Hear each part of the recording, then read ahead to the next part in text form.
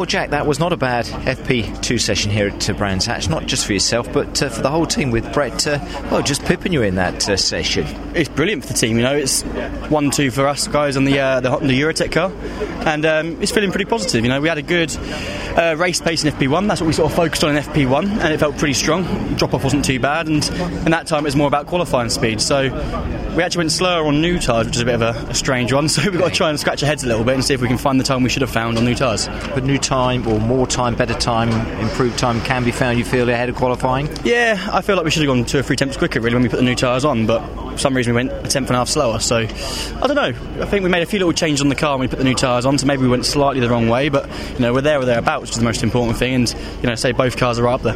When you talk to the team as well, Jack, there's obviously a few places around this GP circuit that you feel the car can be improved. Anywhere in particular? Turn 1 we're a little bit oversteering. The main problem we've got is turn 3 at Graham Hill. We're just losing the rear end a little bit there, but nothing major. We're talking a tenth here, a tenth there, so it's fine-tuning really, not really looking for a miracle here. Lunch is going to taste good, I think, ahead of qualifying. That's the plan, mate. That's a good little session. All the best this afternoon, though, Jack. Cheers, mate. Thank you. Man. Cheers, Jack.